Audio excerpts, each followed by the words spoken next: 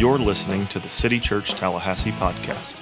For more information about City Church, please visit us online at citychurchtallahassee.com. Hey, good morning. My name is Dean, I'm the pastor at City Church. It's good to gather as the church this morning. I'm going to start in Colossians chapter 3.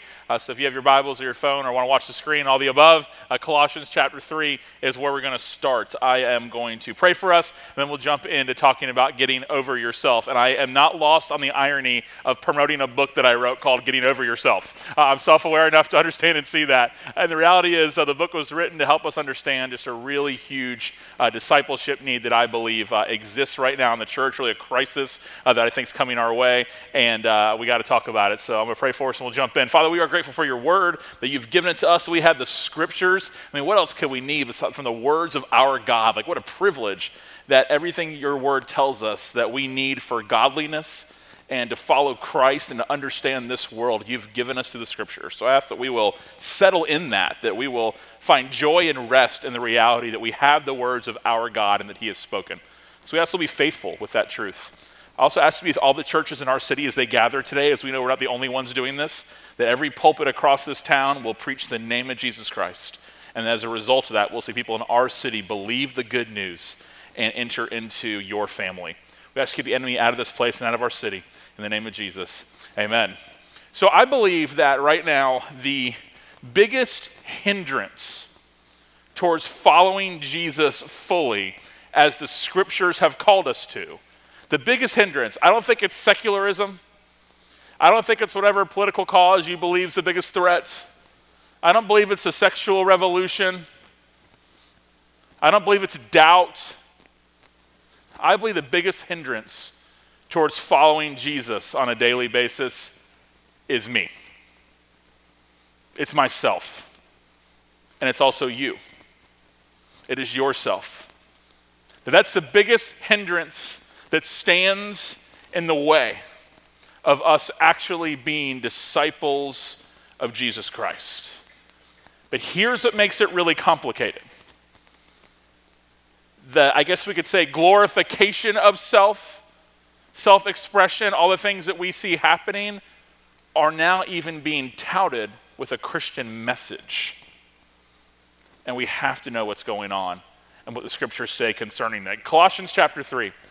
So if you have been raised with Christ, and every Christian has been raised with Jesus Christ. We're told in the scriptures that we were dead and we've been brought back to life. Like, we weren't someone that was out in the water begging for a life preserver. The scriptures tell us in Ephesians chapter 2, we were dead in our sins and we've been raised with Christ. It's an awesome, just really metaphor of Christ's resurrection. When we see baptism, that's a visible expression of someone saying, I've been raised with Christ. I've died and I've been raised with Christ. So he says, because of that, seek the things above. Like, that's the response. So I've been raised with Christ. I want to seek the things that are above. Why? Because that's where he is. Where Christ is, seated at the right hand of God. Set your minds on things above, not on earthly things. So you've been raised with Christ, now our focus should shift. Our eyes should be in a different direction. Our mind should be in a different direction on the things of God rather than the things of this world. But be not mistaken, things like your marriage, your friendships, your parenting, things like your work, all those things actually are of God. So it's not saying don't worry about those things. God's called us to provide for our families in the scriptures. We're called to give, to work as unto the Lord, to give glory to God through our employment, through the things that we do. So it's easy to think when you say to somebody, set your mind on things above, that you're suggesting they shouldn't care about the things of this world. What I'm suggesting is those things I just mentioned are not the things of this world. They're the things of God that he has called us to do for his glory and for his mission. The issue is when all of a sudden we get driven by the things of this world that are not the things that God has prescribed for his people to be a part of. It says, for you die. That's what happened when you come to faith. Your old self is gone and your life is hidden with Christ in God. And now we're in Christ. The doctrine is the union with Christ. It's a really precious Christian doctrine, meaning that we are now in Christ, one with him. It says, when Christ, who is your life, which is an assumption there, and I want to go, wow, that's a life goal. When Christ, who is your life. I'm not sure I can claim that personally, but that could be a goal for all of us. When Christ, who is your life, appears, and you'll also appear with him in glory, as in everything you've actually wanted will now be true. Life with God and away from the pain of this world forever. So what's the biggest hindrance to Colossians chapter 3 being a reality in our lives? I believe it's the gospel of self-fulfillment, otherwise known as expressive individualism. The gospel of self-fulfillment, also known as expressive individualism, where you need to discover and express what they would call your unique sense of self.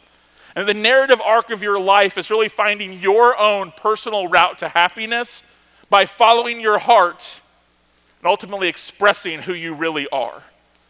And it becomes really the mission. You got to fight the haters, they'll say. Like whoever would oppose you, if that's your society or even your family or your past or your present, your marriage, your church, whatever's in the way of me actually finding that ultimate sense of self, it's got to go. I have to fight against it. That's the message of this world. All of us really, I'm going to assume this, are looking for the stamp of approval that says we're okay. That we have what it takes, that we're good enough, that we have it all figured out. Now that's the message of this world, but here's why I wrote this book and why we got to talk about this. It's easy to dismiss it as that's what the world thinks. It's all about you, your self-discovery. Knock out of the way what's in the way of you not following your heart, reaching your dreams, whatever it might be.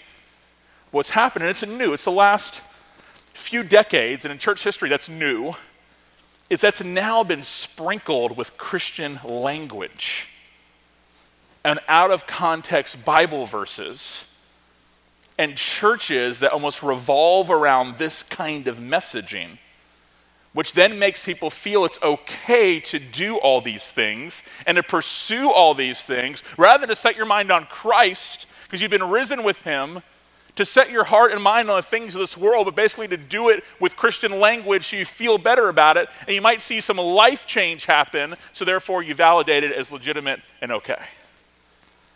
And it's everywhere right now. I call it the Instagramification of the faith.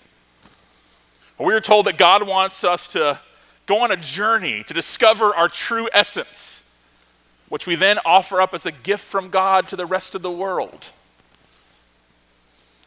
This gospel basically says that you are great.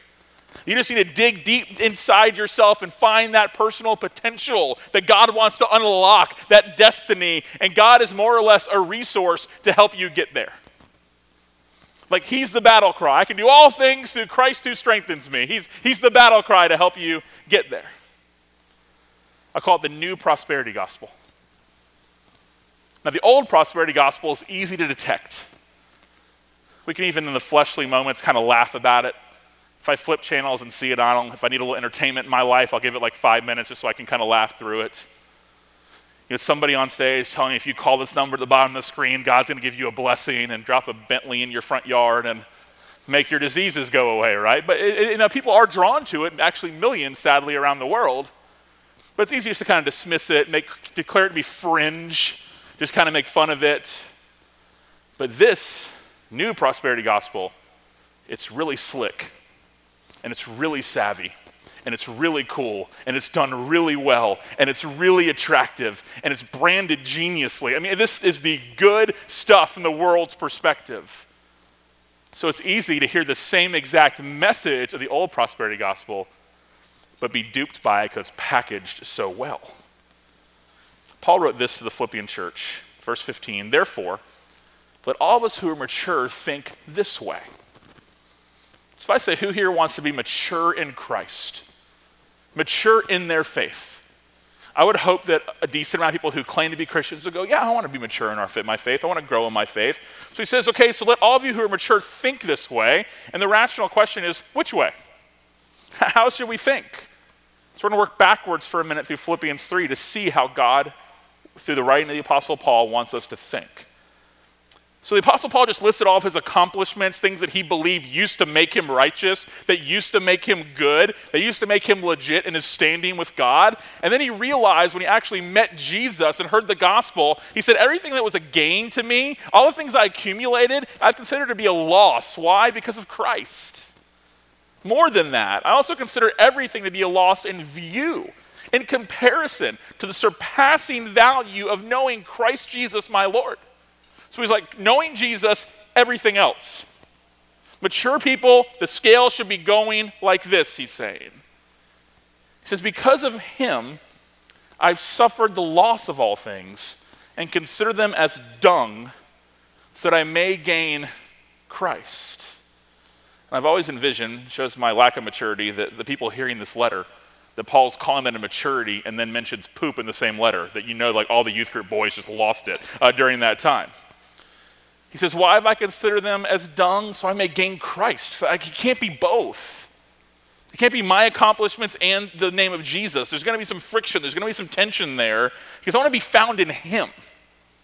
Like that's where I want to camp. That's where I want my identity. I want to be found in him, not having a righteousness of my own from the law, from my obedience, from my good deeds, but one that is through faith in Christ. The righteousness from God. He gives it to us. He gifts it to us. We're told, imputes it to us from God based on faith. So he lays out some gospel understanding for us here that righteousness is not obtained by keeping the rules or keeping the law. We actually depend on Jesus' righteousness. He died a death that we deserve for our failure to keep the law. As a result of that, as Colossians says, we're risen with Christ. We're now with him. So he makes that case first, then he switches gears a little. He says now in verse 10, so now here's what I'm all about. Like here's my purpose now. My goal is to know him. That's what it's about now. I mean, how often in these circles and in this messaging does it seem like that God's existence is for you to kind of unlock your unmet potential and release it for all the world to see? That should be your goal. And we'll use language like God-sized dreams and those type of things. And he goes, no, my goal now, as in I've accomplished so much, he says, my goal is to know him. And how does that happen? Through the power of his resurrection? As in the new life I've been given to live by God's grace. I've been raised with Christ, victorious over all these things, but also in the fellowship of his sufferings. Being conformed to his death, that it's both. To know Jesus is Jesus in his resurrection and Jesus in his death. Assuming I will somehow reach the resurrection from among the dead. If my goal is to know Jesus, then I'm going to know him in power and I'm going to know him in pain. And both of those things, the new prosperity gospel has no category for suffering. They don't know how to address it. Instead, they'll just make it more about you again. They'll say, oh, well, God's just giving you this setback in your life to turn it into a comeback. It's like, what are we talking about here? Like, what do you mean by that? Now, we're told in the scriptures that God has put the struggles in your life to point you to Christ, to make you more like Jesus. Those he foreknew, he predestined to be conformed to the image of his son. James 1 says that through trials come perseverance. I'm not wishing trials on anyone, but I'm not going to make you a false promise that they don't exist in the scriptures. And that the point of them is to set you up to go slay it on Monday. The heading of my Bible, it's just man-made words here, but the heading of my Bible, this next section says, reaching forward to God's goal. I read that and said, wow, I want that to be my life. I want God's goal to be my goal. Because not that I've already reached the goal, or I'm already perfect, and I'm like, thank God. The Apostle Paul still has not arrived. Right? I'm still prone to wander, Lord, I feel it, as we sang earlier, right? I do not have this stuff mastered. You read that and you go, whew, kind of deep breath. Paul doesn't either. He says, I've already reached the goal, or I'm already perfect, but I make every effort. I'm striving here to take hold of it. Why? Because I've been taken a hold of by Christ Jesus. Jesus has a hold of me now. I'm in Christ. I've been raised with Christ. And because of that now I strive for these things. Because brothers and sisters, I do not consider myself to have taken hold of it. Work in progress. But one thing I do, forgetting what is behind, my old life, the values, the beliefs of that life, I'm reaching forward to what is ahead. And that verse oftentimes is used motivationally, as in like to win a game or to accomplish a goal. And Paul's using athletic language here, but here's the point of it. He said, I pursue as my goal the prize promised by God's heavenly call in Christ Jesus. Paul's saying that I am passionately going after my goals. And you know what my goal is, he's saying? Jesus. It's life with God. And then in verse 15, Paul says, if you're mature, think like this. Like this is what maturity in Christ looks like. And we're all to pursue this. And there's no way to escape the fact that we're always conformed to what we focus on. What we lock in is what we're going to be the most like. What we emphasize is going to be what we put our efforts towards. And living with a focus that is just on ourselves, it keeps us actually from being conformed more and more to the image of Christ and actually experiencing the full life that he offers. And I put it like this: if you want to discover yourself, you discover yourself in Christ. That's where self-discovery happens. And then you realize that in him is everything you actually have been looking for, and that sustains to knowing him in his resurrection and in his sufferings. Because you belong to him and he won't let you go, we're told. For you died, verse 3, and your life is hidden with Christ in God. Now we're not told to loathe ourselves. That's not the answer. We're told to forget ourselves.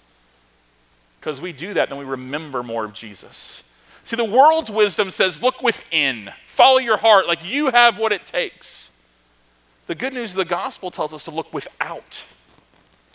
To look away from yourself. So here's our world now, and it's important to know that the Apostle Paul, in his letters, spent a lot of time naming names because he cared so much for the church that he would say, hey, be careful of this person here because of what they're teaching. Hey, you need to avoid, or sometimes it's, hey, put this guy in their place. Sometimes it's get rid of them because they're leading the church astray. He wasn't judgmental. He didn't misrepresent them. He would say, here's their name, here's what they're teaching, you need to be aware of this. So as we're trying to follow Jesus in a world that is the Instagramification of the faith, it's all about a better you and a better you, and you only live once and live your best life and do whatever makes you happy and all these kind of things. We got to understand who's saying that and where it goes and how we've gotten here. Elizabeth Gilbert, she traveled the world to find happiness. And she documented her journey of self-discovery in the very widely read and sold book, Eat, Pray, Love. That also became a very successful movie. I mean, those words are there: pray, love. My favorite word, eat, is also included. And since her kind of moment of self-discovery on her journey, you know what's happened since then? The one who's praying and loving and eating, she divorced her husband and has fallen in love with a woman. But she's discovered her true self. So the world says, that's great. I'm so happy for you. Glennon Doyle, very popular speaker at a lot of Christian conferences, very popular blogger, massive in the women's world, especially kind of like in a pop Christian, women of faith kind of world. A few years ago, she announced her own divorce and announced that she has a new partner, referring to her as my person, which is how the world today on Instagram refers to their spouse, as soccer player Abby Wambach. And her rationale was that I know my Jesus. That was her rationale. I know my Jesus, and he's perfectly fine with this. Trevin Wax, a friend of mine, wrote that the idea that Jesus would bless the dissolving of marriage vows still shocks Christians in most parts of the world, but not in the United States, where Jesus is appealed to as a coach who is helping you find your way forward to becoming a better you. And whatever's in the way, they'll say things like, God wants you to be happy, therefore, you got to release those things, flee from those things, get rid of those things, and now claim your personal destiny for yourself. Notice the God language, the Jesus language, the pray language, so it makes the average hearer or reader think it's all okay because those things are being included. Doyle claims one should be so comfortable, and I'm accurately representing, not out of context, that's just quoting somebody. Doyle claims one should be so comfortable in your own being, your own skin, your own knowing, that you become more interested in your own joy and freedom and integrity than in what others think about you. Now again, when you hear that, you go, yeah, let's not be consumed with what others think about us. Let's be about our own journey, our own story, our own freedom, following our hearts. Why does it matter what other people think? And I read that and I go, but what about what God thinks? Why aren't we asking that question? Because God's not going to ask you about haters. He's going to ask you about you. And either you're going to be found in a righteousness of His or in yourself. So what's happened is we never talk, we make sure we do here. I'd be run out of town tomorrow, and rightfully so by our elders. But here we're going to talk. We're going to talk about realities of the gospel. God's wrath, God's judgment of sin, God's mercy, God's compassion, God's forgiveness. But when there's no category for God's judgment, then you just do you. And God's there going, good job. Follow your heart. But maybe that God is a lowercase g God that we've invented that's nowhere to be found in the Bible. Are we open to going there and unafraid to claim this is not the same thing as the Jesus of the Scriptures? It's like happiness is our only duty today, that self-betrayal is like the only sin that exists. Failing to reach one's potential, whatever that even means, or live an ordinary life is the real sin. Wax says this, it's not simply that the lines of morality have been blurred in modern times, making truth relative.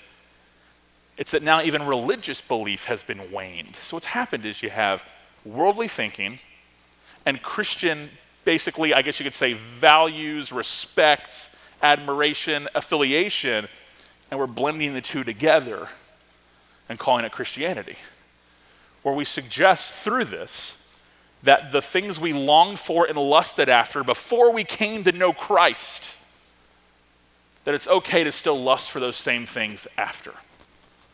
Platform, identity in what you do or who you are attracted towards, notoriety, ease, fulfillment at all times through the things of this world. So the good life has been radically redefined according to the benefit of the individual, while the old life, or how Christianity is viewed in most of the world, I should say the good life of Christ, things such as God's glory being your concern, the local church, your family's well-being has now been displaced. And the result is we're all on the throne now. The philosopher John Stuart Mill in 1859, a long time ago, on liberty, he wrote this in an essay. Pagan self-assertion is better than Christian self-denial. Let's keep that up there for a minute. Now that makes sense from the world, that pagan self-assertion, it's a lot better than the Christian message of not me but Jesus. Just a whole lot more appealing to the world. But here's what's happened now. This is in 1859. So now we could take the word pagan off the screen and substitute it with the word Christian, where Christian self-assertion is better than Christian self-denial. Would any Christian ever admit that? Of course not. But functionally, that's what is happening. And what's the secular mantra of our day? You see it everywhere. Do more of what makes you happy. But that's the mantra. Do more of what makes you happy, and anything that gets in the way of that needs to be removed. It's fine for the world to think that, but now Christians even agree with that far too often because they're being influenced and discipled by Instagram and by these preachers who are coming out and bringing this message that they're completely confused and wandering down paths that they even, I believe, sincerely have no idea they're on. Here's what Jesus said. He said, I'm the gate, John chapter 10. One of my favorite passages of Scripture. I'm the gate. As in, come on in. I'm the gate. If anyone enters by me, he will be saved from their sins. And I love this, the benefits of our salvation. He will come in and go out and find pasture. Now think about a pasture. Like visualize it in your head. That's what Jesus is doing here. Talking an agrarian society.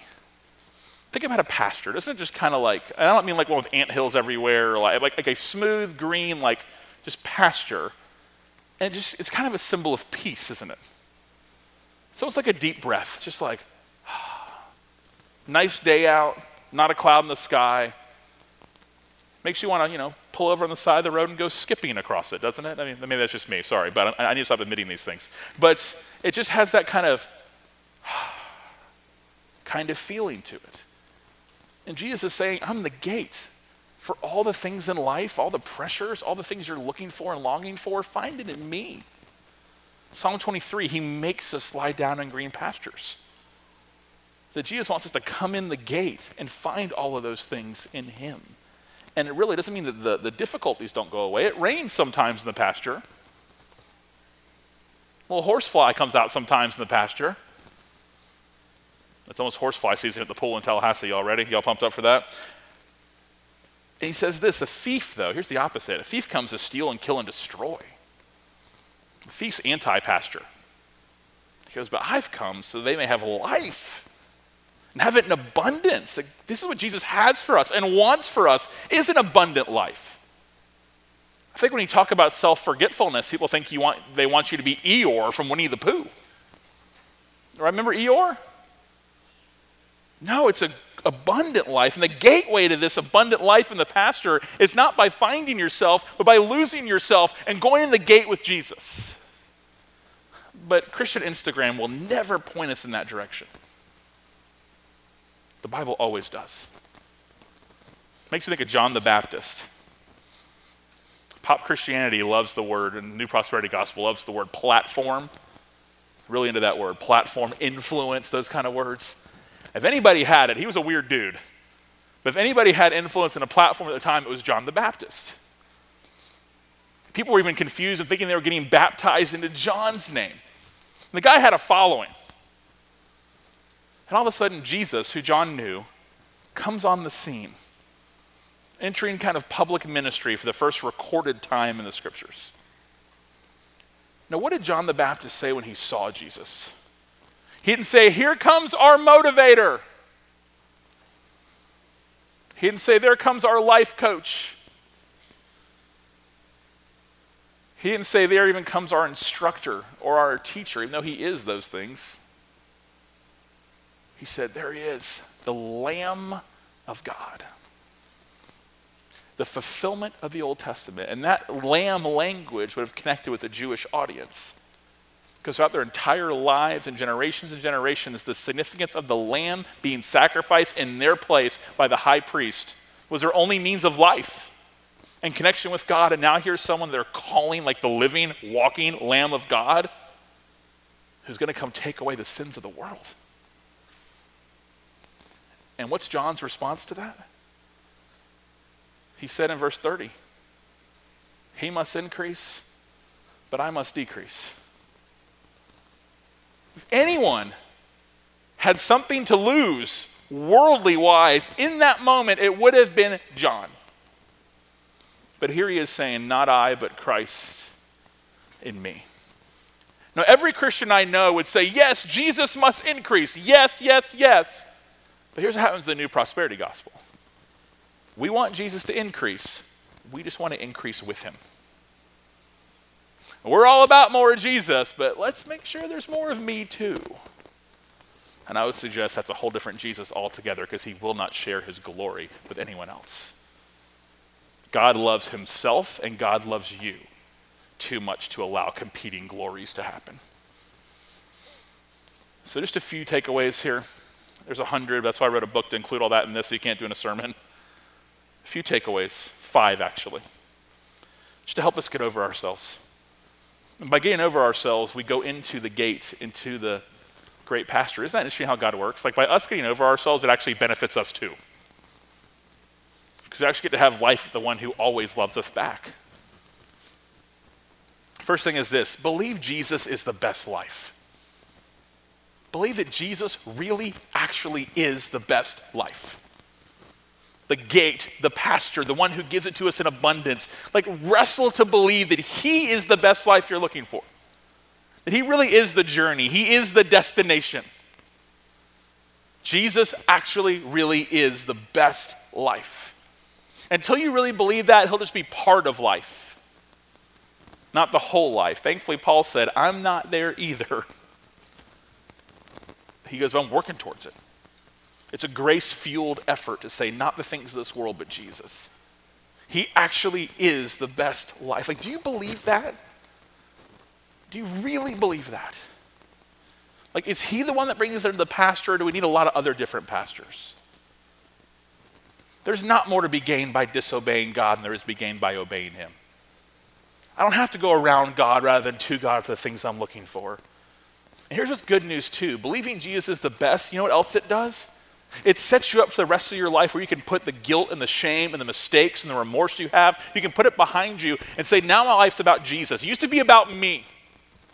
And it hurt my parenting, hurt my marriage, hurt my relationships, it hurt you can just go on and on and on, but now it's not anymore. And you know what? When someone in your life gets to that point, they realize it, the scriptural precedent is open arms through the gate in the pasture and say, let's go. Let's go. Not holding over their head, but let's go. Second thing, refuse to hold God to promises he never made.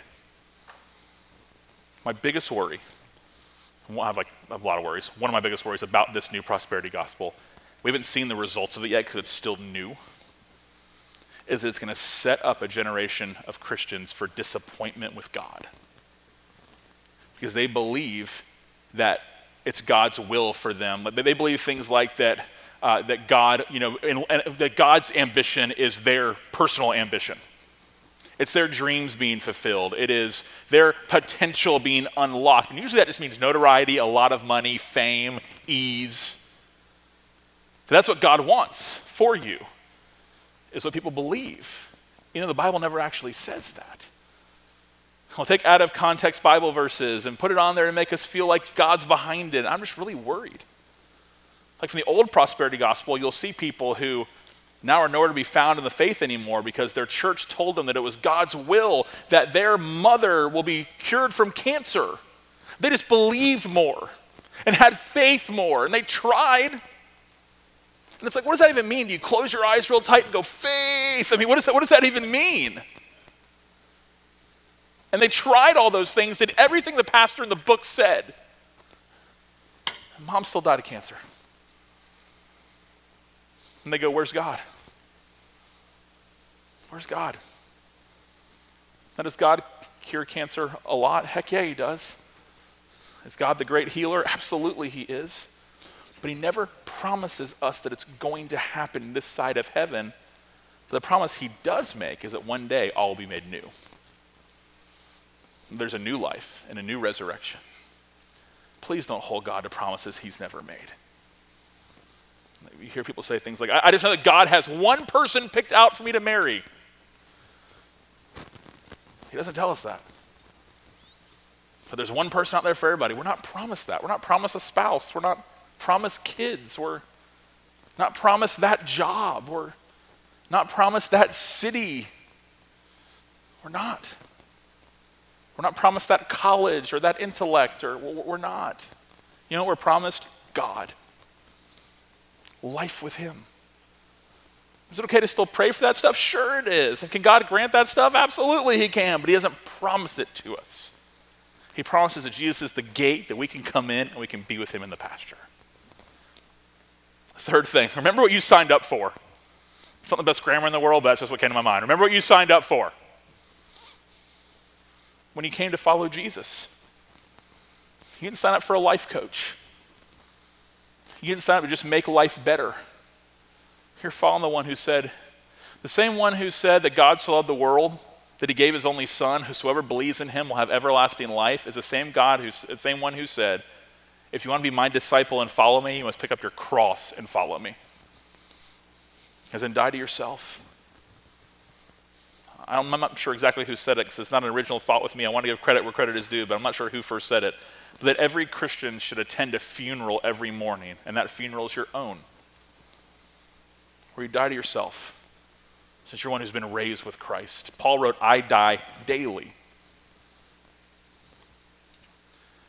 Remember what you signed up for in following Jesus. It's not supposed to be easy. But the good news, he also tells us his yoke is easy and his burden's light. which means in him, again, is the pasture. But the cost is great. 2 Corinthians 5:15 says that he died so that those who live no longer live for themselves, but for him who died and rose again. Number 4, you are ordinary and that's okay. You are ordinary, and that is all right. That's not a cuss word, the word ordinary. Basic is not the B word. Mundane is not anti-Christian. People say things like, you should never get comfortable, you should never get comfortable. I say that's kind of anti-pasture thinking. That we should be comfortable in Christ. I mean, yeah, if you're trying to, train for a marathon, I wouldn't suggest trying to get comfortable. You need to follow the plan. But in Christ, we should be comfortable. In him, with him. I spoke a couple years ago. I told this story a while back, but if you weren't here, I'll just kind of retell it. That I spoke at a large Christian high school graduation, large for a Christian school in Jacksonville. And evangelical school, Bible believing, Bible in class. Also, so I knew who I was talking to, and I said, okay, it's high school graduation. And I said, what do they need to hear?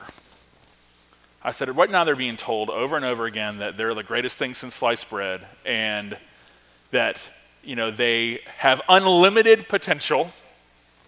They can accomplish anything they want to. They just put their mind towards it.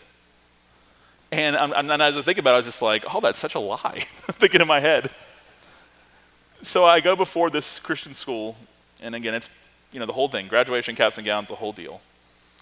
And I told them, I said, hey guys, this is going to sound bad to your mom at first, but it's actually really good news for you. And bad to mom because she thinks all these amazing things are going to happen to you and all that kind of stuff. You got to love your mom. I'm like, if I preach really bad, my mom still liked it. Don't ever forget that. Good job, amazing sermon. Thanks, Mom. So you need that. So I went up there and I said, here's the deal. I said, one, congratulations. I said, congratulations on doing the bare minimum required of you by law. No, I didn't say that. I'm kidding. No, I didn't say that. I said, congratulations. And I said, here's the deal. And I do think it's a great milestone and a great accomplishment, just for the record. I was joking. But I said, you're going to be told this week that you have unlimited potential. That God knows the plans he has for you. Jeremiah 29:11, which is actually about how to exist in exile in Babylon, but carry on. That you can do all things through Christ who strengthens you, which actually is about how to find contentment, but carry on. I said, and I'm here to tell you that you actually have very limited potential. That you actually can't do whatever it is you set your mind to. I said, but you know what? That's actually really good news. Because while you might be ordinary, you serve an extraordinary God who has a massive mission that he wants you to be a part of. So there's a really good chance that you're going to grow up and work a basic job and work it till you're able to qualify for your pension. And you're going to live about 10 miles from your parents, if that. And you're going to go to their house for lunch like 4 days a week. And then your kids are going to do the same old thing. There's a Christian song, we were made for so much more than ordinary lives. And I'm like, wait, what if we were made for ordinary lives? And what if God receives glory in that? What if God's will for us is to be great friends and great husbands and great employees and bosses and serious missionaries and committed to a local church and furthering his mission, like the ordinary things of the Christian life? They might not have the best filter on them or the best hashtag,